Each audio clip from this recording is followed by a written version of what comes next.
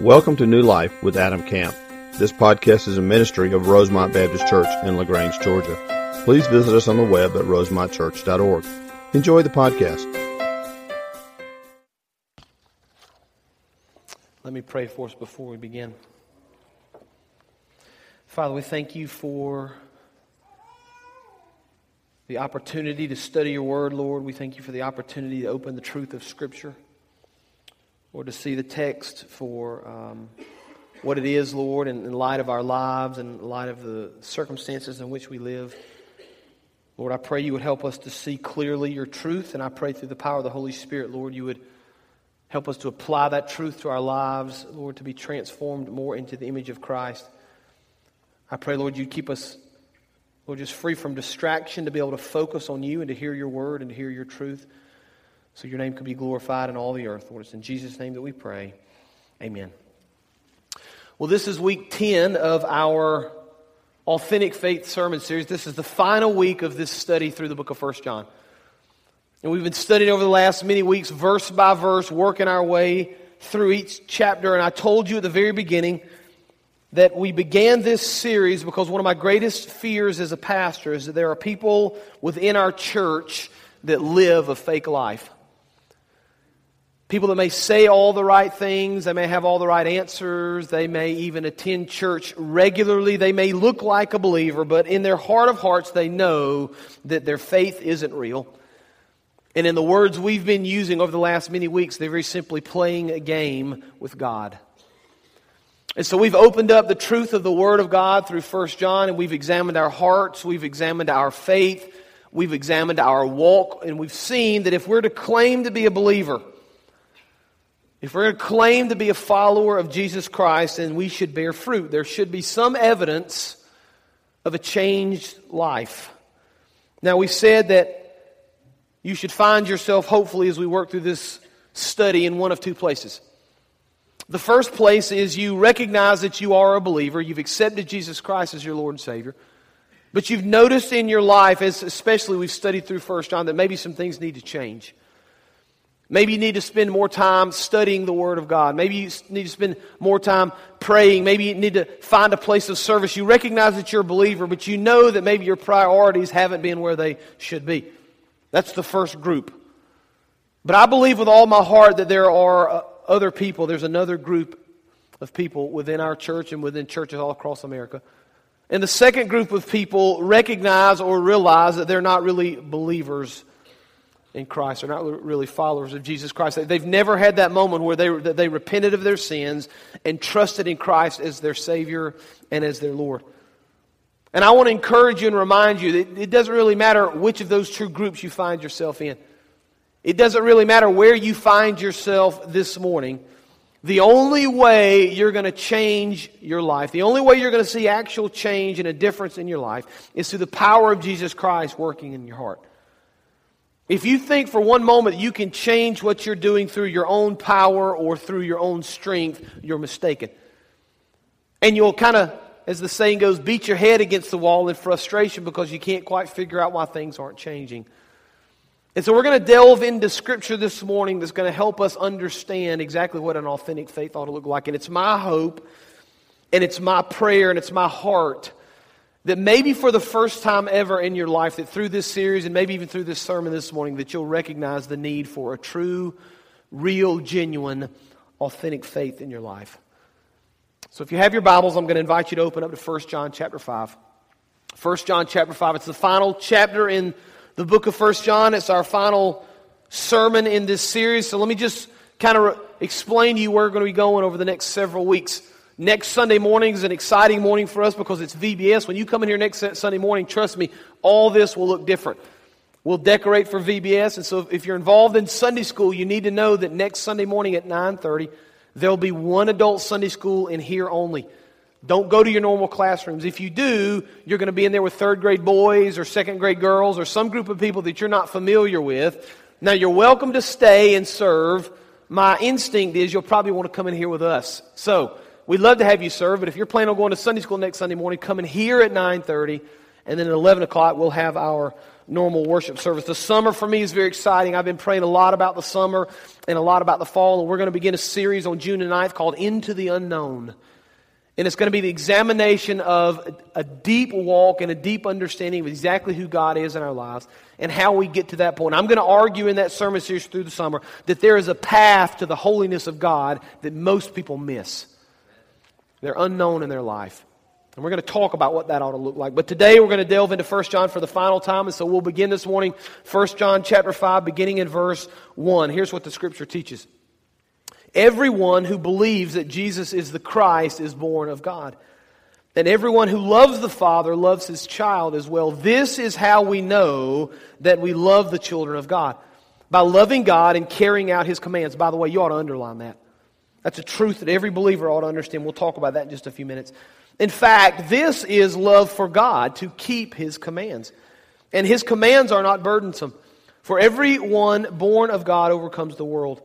This is the victory that has overcome the world, even our faith. Who is it that overcomes the world? Only the one who believes that Jesus is the Son of God. It's very interesting to me because John has kind of taken the beginning part and really through the chapter 5, all of chapter 5 in 1 John, and he's kind of summarized some of the things we've already seen in the study this past few weeks.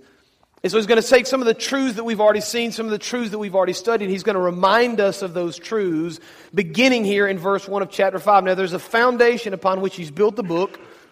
There's a foundation upon which we're going to build this sermon this morning. It's the first truth from this text I want you to understand. No matter what you believe about faith, no matter what you believe about church, no matter what you believe about the Word of God, there's one truth we need to build everything else upon. It's this. Number one, we must confess Christ as our Savior and Lord in order to receive salvation. I want to be very clear about this. There is no other path to heaven other than through Christ. Now we can talk about our growth in Christ, we can talk about prayer, we can talk about service, we can talk about faith, we can talk about fellowship, we can talk about all those things, and all those things are very important, and we need to understand those things. And those things certainly are a part of our life. But we can't talk about those things unless we're first a follower of Jesus Christ. Unless we have first received Jesus Christ as our Lord and as our Savior. Now I want to stop here just for a second because it's so easy in the church, especially for those of us who've been in church all of our life. It's very easy for us to come upon this truth of salvation and just graze right over it, right? We just jump right past it because we've seen it so much. We're so familiar with it. We've heard it so many times, but I want you to stop just for a moment and I want you to examine your heart. I want to stop for just a moment and I want to be clear about this. I want to be sure of your salvation. I want you to be sure that there has been a moment in your life where you have prayed to receive Jesus Christ as your Lord and Savior. Because the Bible's clear. The Bible's clear about salvation. In fact, if you were to read through the Gospel of John, John says the same sorts of things in his Gospel. In fact, one of the ones that we'll recognize more than anything else is John chapter 3:6. One of the verses we've seen and probably memorized as a child is John chapter 3, verse 16. For God so loved the world, you'll be familiar with this passage of Scripture, that He gave His one and only Son, that whoever believes in Him shall not perish but have everlasting life. Now listen to verse 17. For God did not send His Son into the world to condemn it, but to save the world through Him. Salvation comes only through Jesus Christ. We've got to recognize our sin. We've got to confess our sin. We've got to recognize that Jesus Christ died on the cross to take the place of our sin. Then we've got to trust Jesus Christ with our lives. But here's where confusion comes in for a lot of people. There are a lot of other people and a lot of other traditions in the world that will teach some other truth. And they'll say something like this to you. There are really a lot of paths to heaven. There are really a lot of ways to receive eternal life. There are really a lot of paths to God. And I think sometimes people in the church begin to buy into that lie. And they may even believe something like this. They may even in their minds think, if I just attend church enough, that'll get me to heaven. That's not what the Word of God teaches. They may believe if they're just faithful to go to a Sunday school class on a regular basis, they'll receive eternal life. That's not what the Word of God teaches. They may believe if they're just nice. I hear this from so many people when I talk about salvation with someone. They'll say something like this. Well, I just hope that I've got enough good works when I get to heaven, right? I just hope I've done enough good stuff, and when I get to the pearly gates, right, they'll say, or when I get to heaven, God will kind of weigh my good and my bad. As long as I've got more good deeds than bad deeds, I'll get into heaven. You need to understand something. That's a lie. That's not the truth of the Word of God. You may think that's the case, but that's not what the Scripture teaches. If we're going to be honest with each other, we're going to be honest with what the Word of God says, we need to understand that salvation comes only through Jesus Christ. You say, well, I believe in God, right? And I believe in who God is. Well, let me remind you of James chapter 2, verse 19. Here's what the Bible says. You believe that there is one God. Good. Even the demons believe that and shudder. It's not enough just to act nice. It's not enough just believe in God. It's not enough just to attend church. You've got to receive Jesus Christ and confess Him as your Lord and Savior if you're going to receive salvation and spend eternity with God in heaven. That's the truth of what the Word of God teaches. But there's a danger here. And there's a danger that has, I'm afraid, infiltrated a lot of our churches here in America. Here's the danger. The danger is that the Bible teaches that because there is confusion about salvation, that there will be believers in the church. There will be true converts to Christianity found within the church. But within the church and growing among those people will be weeds or tares or non-believers. That's what the Word of God teaches. You're saying, so you're telling me that the Bible says that within churches there are going to be people that are believers, and right alongside those people are going to be unbelievers? That's what the Word teaches. You say, where does it teach that? Well, Matthew chapter 13, beginning in verse 24, Jesus tells them this parable. Here's what Christ says. The kingdom of heaven is like this, He says. A man who sowed good seed in his field, but while everyone was sleeping, his enemy came and sowed weeds among the wheat and went away. And when the wheat sprouted and formed heads, then the weeds also appeared. The owner's servants came to him and said, Sir, didn't you sow good seed in your field? Where then did the weeds come from? Christ says, an enemy did this. And the servants asked him, do you want us to go and pull them up? Now, Christ is going to later explain to His disciples that He's talking about believers and non-believers growing together as weeds and wheat. Here's the answer Christ says. We don't need to pull them up. Why? Verse 29. Because while you are pulling the weeds, you may uproot the wheat with them. Let both of them grow together until the harvest. And at that time I will tell the harvesters, first collect the weeds and tie them in bundles to be burned. Then gather the wheat and bring it into my barn. It's a very clear picture of what Christ says will happen within the church if we're not very careful. There will be those that are true believers and there will be those that are not. So I want to just pause one more time and be sure that we're clear. If you've never accepted Jesus Christ as your Lord and Savior, the Bible says you are not a Christian. But here's the beautiful part about salvation. Because a lot of us get to this point, a lot of people get to this point and they begin to think about salvation. They begin to think about confessing their sins and following Christ. And they come to this realization in their life. They say things like this, you just don't know all I've done. You just don't know the mistakes I've made. You don't even know what was going through my brain this morning. If you knew that, you wouldn't say to me that God can forgive sins. I've just done so many things wrong. I've made so many mistakes. But here's the beautiful teaching of Scripture. Because of what Christ did for us, because of the gift that He gave on the cross, we can receive forgiveness from our sins. John says this. He said this on several different occasions. In fact, he told us very clearly in chapter 1 of 1 John, if we claim to be without sin, we deceive ourselves and the truth is not within us. But if we confess our sins, He is faithful and just and will forgive us our sins and purify us from all unrighteousness. Here's the beautiful thing about confession. Here's the beautiful thing about forgiveness. With forgiveness comes freedom from bondage. You say, what do you mean by bondage? I think so many people in our world are bound to sinful things and they may not even know about it.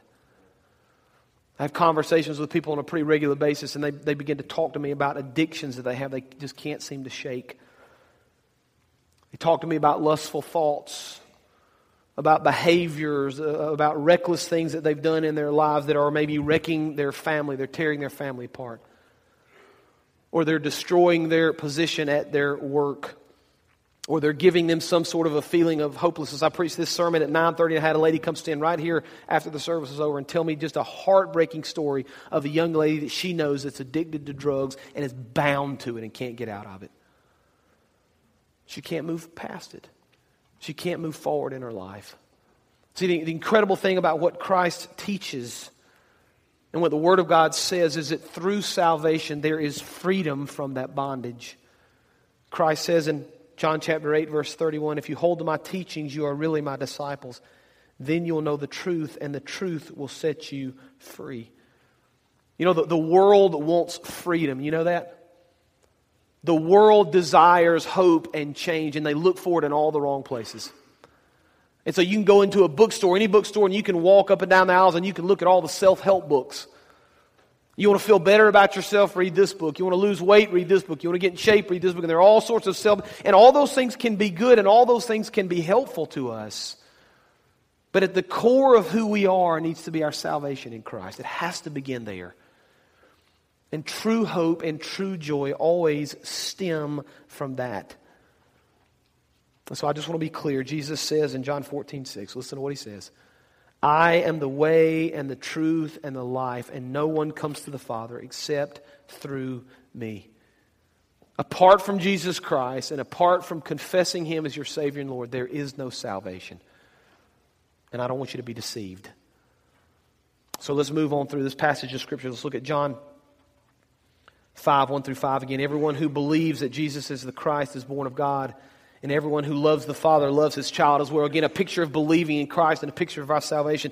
This is how we know that we love the children of God, by loving God and carrying out His commandments. In fact, I want you to listen to the clear teaching here.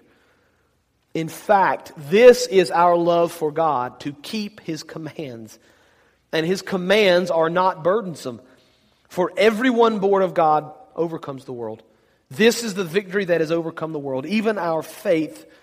Who is it that overcomes the world? Only the one who believes that Jesus is the Son of God. There's this clear teaching here, not only that we need to confess Christ as our Lord and Savior, but secondly, we need to love and obey God in all things. That's how we show love. We can talk about love for God, and that's wonderful. We should do that. We can sit around and discuss in our Sunday school class what loving God ought to look like, and we should do that. But the Bible is clear. If we really want to love God, then we need to obey His teachings. Now let's be clear here. We need to obey the teachings of the Word of God, not what we think the teachings ought to say. There's a difference sometimes.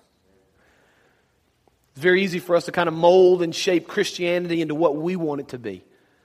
And oftentimes we take God and we kind of make Him our best friend in the sky, right? And whatever we need, we're going to go to Him and He's going to help us. And we're going to give Him the to-do list of the things that we need in the form of a prayer request and a prayer list, and we're going to expect Him to fix those things for us. Now God wants us to pray to Him.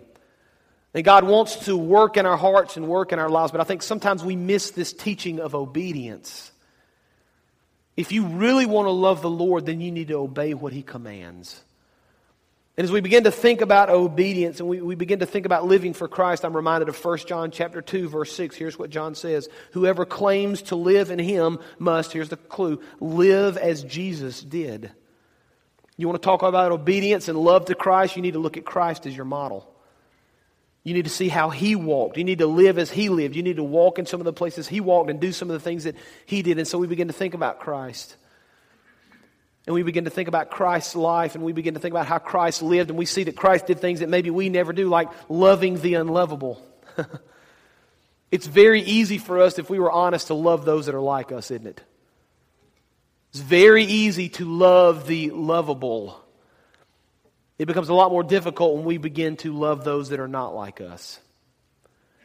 It's a lot more difficult to love those people that don't look like we do, don't act like we do, don't say the same sorts of things that we say, but Christ did. One of the neat things about going overseas and experiencing another culture is that you recognize very early on in the process that God is the God of the nations, right? He's not just the God of rural LaGrange. He's not just our God at Rosemont. He's the God of the nations. And when you go to another country, you recognize, there are people that look differently than I look. They talk differently. They eat different things. The smells are different. The sights are different. It's all different. But you know what? Christ died on the cross for their sins just like He died on the cross for mine. And if we're going to live like Jesus lived, we need to love the unlovable. We need to offer hope and compassion to those that don't have hope and compassion. The world's looking for hope. And they're looking for people to love them. And sometimes it's very easy for the Christian to stand within the walls of the church and love on one another and never step outside of the walls. and never bring hope to the hopeless, and compassion to those that so desperately need the love of Christ. And if we're going to think about love and we're going to think about obedience, we got to think about how Christ lived. I'm reminded of Matthew chapter 22, beginning in verse 36, when the people came to Christ and they said to him, "Teacher, what's the greatest commandment of the law?" And Jesus replied, "Love the Lord your God with all of your heart, with all of your soul, and with all your mind. This is the first and greatest. But the second commandment is like it." You remember what he says? Love your neighbor as yourself. See, Christ is our standard there. If we're going to talk about loving the Lord and obeying the Lord, we've got to kind of see through the eyes of who Christ saw and live the way Christ lived and give ourselves to others. If we're going to claim to know Him, if we're going to claim to love Him, if we're going to claim to follow Him, we need to walk as Jesus walked. But the interesting thing about Christ, if you study His life, is that Christ's life was characterized by obedience to the Father. That was what He did. And we begin to ask ourselves the question, why is obedience to God so important? I mean, why would God really be concerned about our obedience to Him? Why would John say that in order to demonstrate our love to God, we should obey Him? Why would obedience be so important? Because God wants us very simply to be different. He wants us to be set apart. And so you see this model all through the Old Testament with the children of Israel when He said to them, "I'm going to give you very specific rules. I'm going to give you very specific guidelines. I want you to obey me and do the things I've commanded." Why? So you'll be different than all the other nations. God said, "You are my people. I want you to be different. I want you to be holy." And so we read examples like Leviticus chapter 20, verse 26, where God says to His people, now listen, He's speaking to us as well. "You are to be holy to me because I, the Lord, am holy." Now watch this. "And I have set you apart from the nations to be my own." Christ says, you know what? You've been set apart as a believer. You need to be different. You need to obey. You need to love in ways that the world doesn't love. When people see you, they need to understand that there's something different about you. When people see you, they need to understand that Christ is important to your life. You need to be set apart from the rest of the world. I mentioned Washington, D.C. just a few minutes ago at the beginning of our service, and Washington is a place that I enjoy going. I've had opportunity over the years to go on several different occasions, and there are a lot of neat things to see in Washington. If you've ever been the Capitol, the Washington Monument, the Lincoln Memorial, Jefferson, and of course the White House, and the Vietnam War Memorial, the Korean War Memorial, now the World War II Memorial, and all the neat Smithsonian's, and there's so many things to see. But probably one of my most favorite spots in Washington, D.C. is Arlington National Cemetery. Arlington is kind of the hallowed grounds, over 600 acres, I think 400 plus thousand graves now of men and women that have given their lives. And on Memorial Day weekend, they take a flag and they put a flag in front of every one of those little crosses. And they said, I read about it this week, they said they've got about 11 or 1,200 soldiers that go and do this. And they take these flags and they're exactly a foot and they're right in the middle of the cross. So they're kind of standard all throughout. But of all the places within Arlington, and you can see a lot of neat things, probably at the top of my list is the Tomb of the Unknown Soldier. If you've ever been to Arlington National Cemetery and you've seen the tomb, you'll understand that the tomb is guarded 24 hours a day, 7 days a week. And you can go and watch the changing of the guard, and you can kind of watch how they march 21 times and they wait 21 seconds and turn, and all kind of the pomp and circumstance that goes with it, and this the incredible history that goes with that place. And on that tomb in Arlington National Cemetery, the Tomb of the Unknowns, it says this: "Here rests in honored glory an American soldier known but to God." Now they could have buried these people throughout the National Cemetery. I mean, there were other locations they could have buried them. They could have put them beside these other graves and just marked them as unknown. They could have done that, but they made this conscious effort decades ago that this was an important deal to our country. That this was important that we remember these fallen heroes. This was important that even though we don't know their names, we remember their services. You know what they did? They built this special tomb in this special location. There's these visitor stands where you can go watch it. It's a big deal. They set it apart. You understand that? And when you show up at the Tomb of the Unknowns, it's impossible for you not to recognize what a big deal this is. It's impossible for you not to understand this is really, really important what they're doing. This is an important ceremony. We're at a very important place. This is special. See, it kind of ought to be like that in our life with Christ. The Lord says to you, "You are holy and I have set you apart." And when people see you and come into your presence, they ought to know something's different. They ought to know that Christ in your life is a big deal. They ought to know that He's important enough to you that you're living your life following Him, loving Him, obeying His teachings. But here's the problem with so many believers. And here's the problem with the modern church in my mind. One of the major problems that we have is that we have people that go to church regularly, that claim to be a believer, and then walk out into the world and live just like everybody else. And so they go to work and they don't act any differently than anybody else, and they don't speak any differently than anybody else, and they don't have any different sort of habits or any sort of different lifestyle than anybody else, and they're not set apart, and they're not different, and God isn't important in their lives. And the world looks at the people who claim to be believers and act just like the world, and they think, I don't really want to be a part of that. There's nothing for me there. But God says, if you want to claim to be a follower of Christ, if you want to walk as Christ walked, you need to obey. You need to do the things I've taught you. You need to love others in the name of Christ. We need to move on as we continue through this passage of Scripture. The next few verses talk about Christ and talk about the sacrifice that He made on the cross and all that He's done for us. And now we pick up in verse 18 of chapter 5, 1 John. We know that anyone born of God does not continue to sin. The one who was born of God keeps them safe, and the evil one cannot harm them. We know that we are children of God and that the whole world is under the control of the evil one. We know also that the Son of God has come and has given us understanding so that we may know Him who is true. Wow, what power in those words. And we are in Him who is true by being in His Son, Jesus Christ. He is the true God and eternal life. Dear children, keep yourselves from idols. So John says we build this foundation on Christ. It's the same principle we've seen all through the book. We build this foundation on the salvation of Jesus Christ. Secondly, we love Him by obeying His commands. And then here's the third truth from this passage of Scripture. We must live our lives to honor and glorify God. Our lives need to be characterized by honoring and glorifying God in all things. Now I want to challenge you guys. And I'm not going to ask you to stand up or even answer this thing aloud, but I want you to ask yourself a very simple question this morning. When you wake up every morning, do you challenge yourself with this question? Am I going to live my life today to honor God?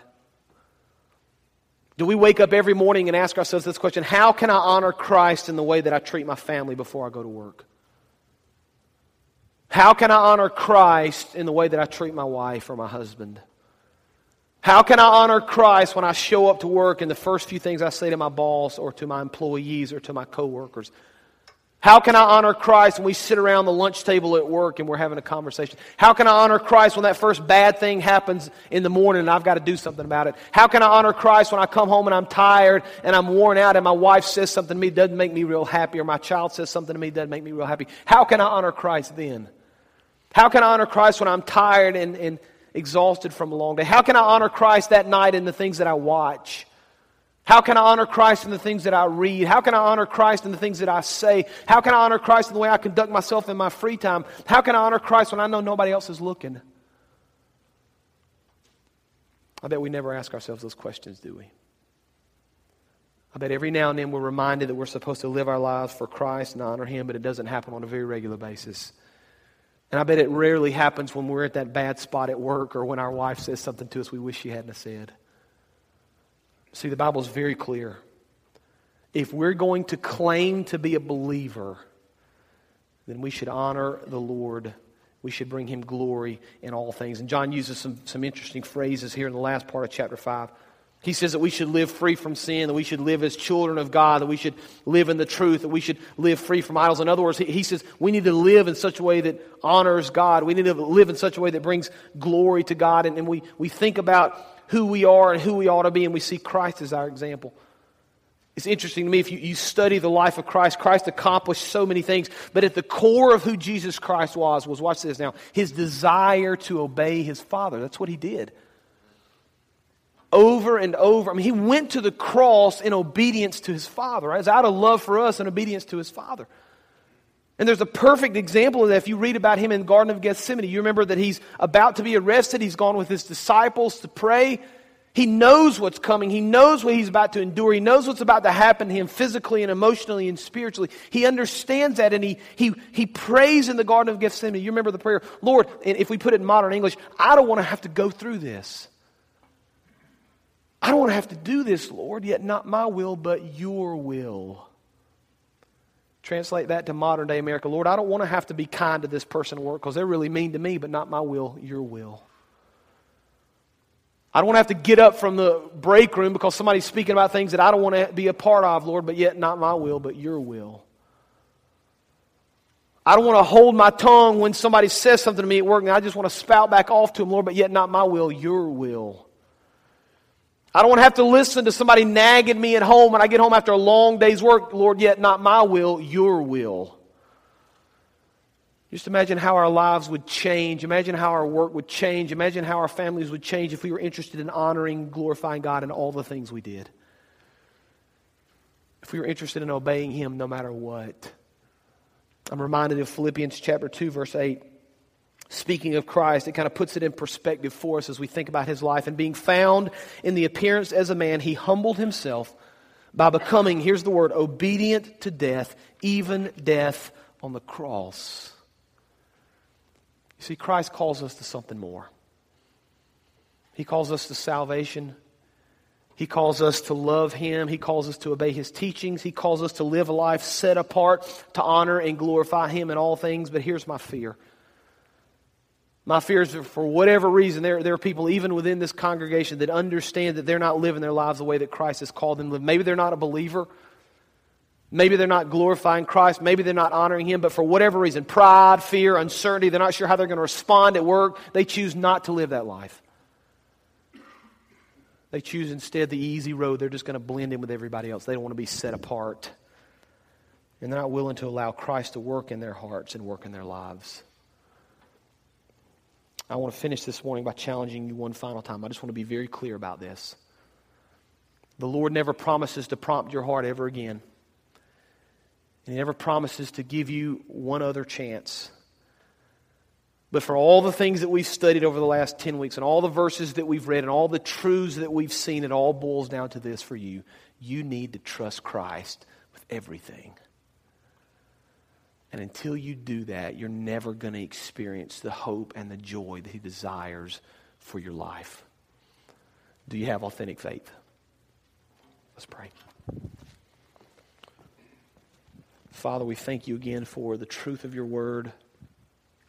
We pray that, Lord, You would challenge us through the power of the Holy Spirit to examine our walk, Lord, again, just to be very clear about where we are. And if we are believers, Lord, I pray You give us the courage to,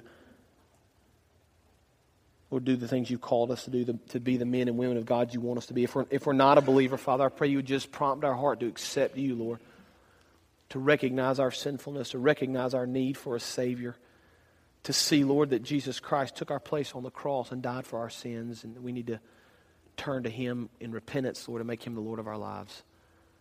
I pray You would speak to our hearts, Lord. You continue to work in our midst and move us forward to do Your will in all things, Father. It's in Jesus' name that we pray. Amen. Thank you for joining today's sermon. We would love to hear how today's message blessed you. Use the Contact Us link on our website at rosemontchurch.org. God bless.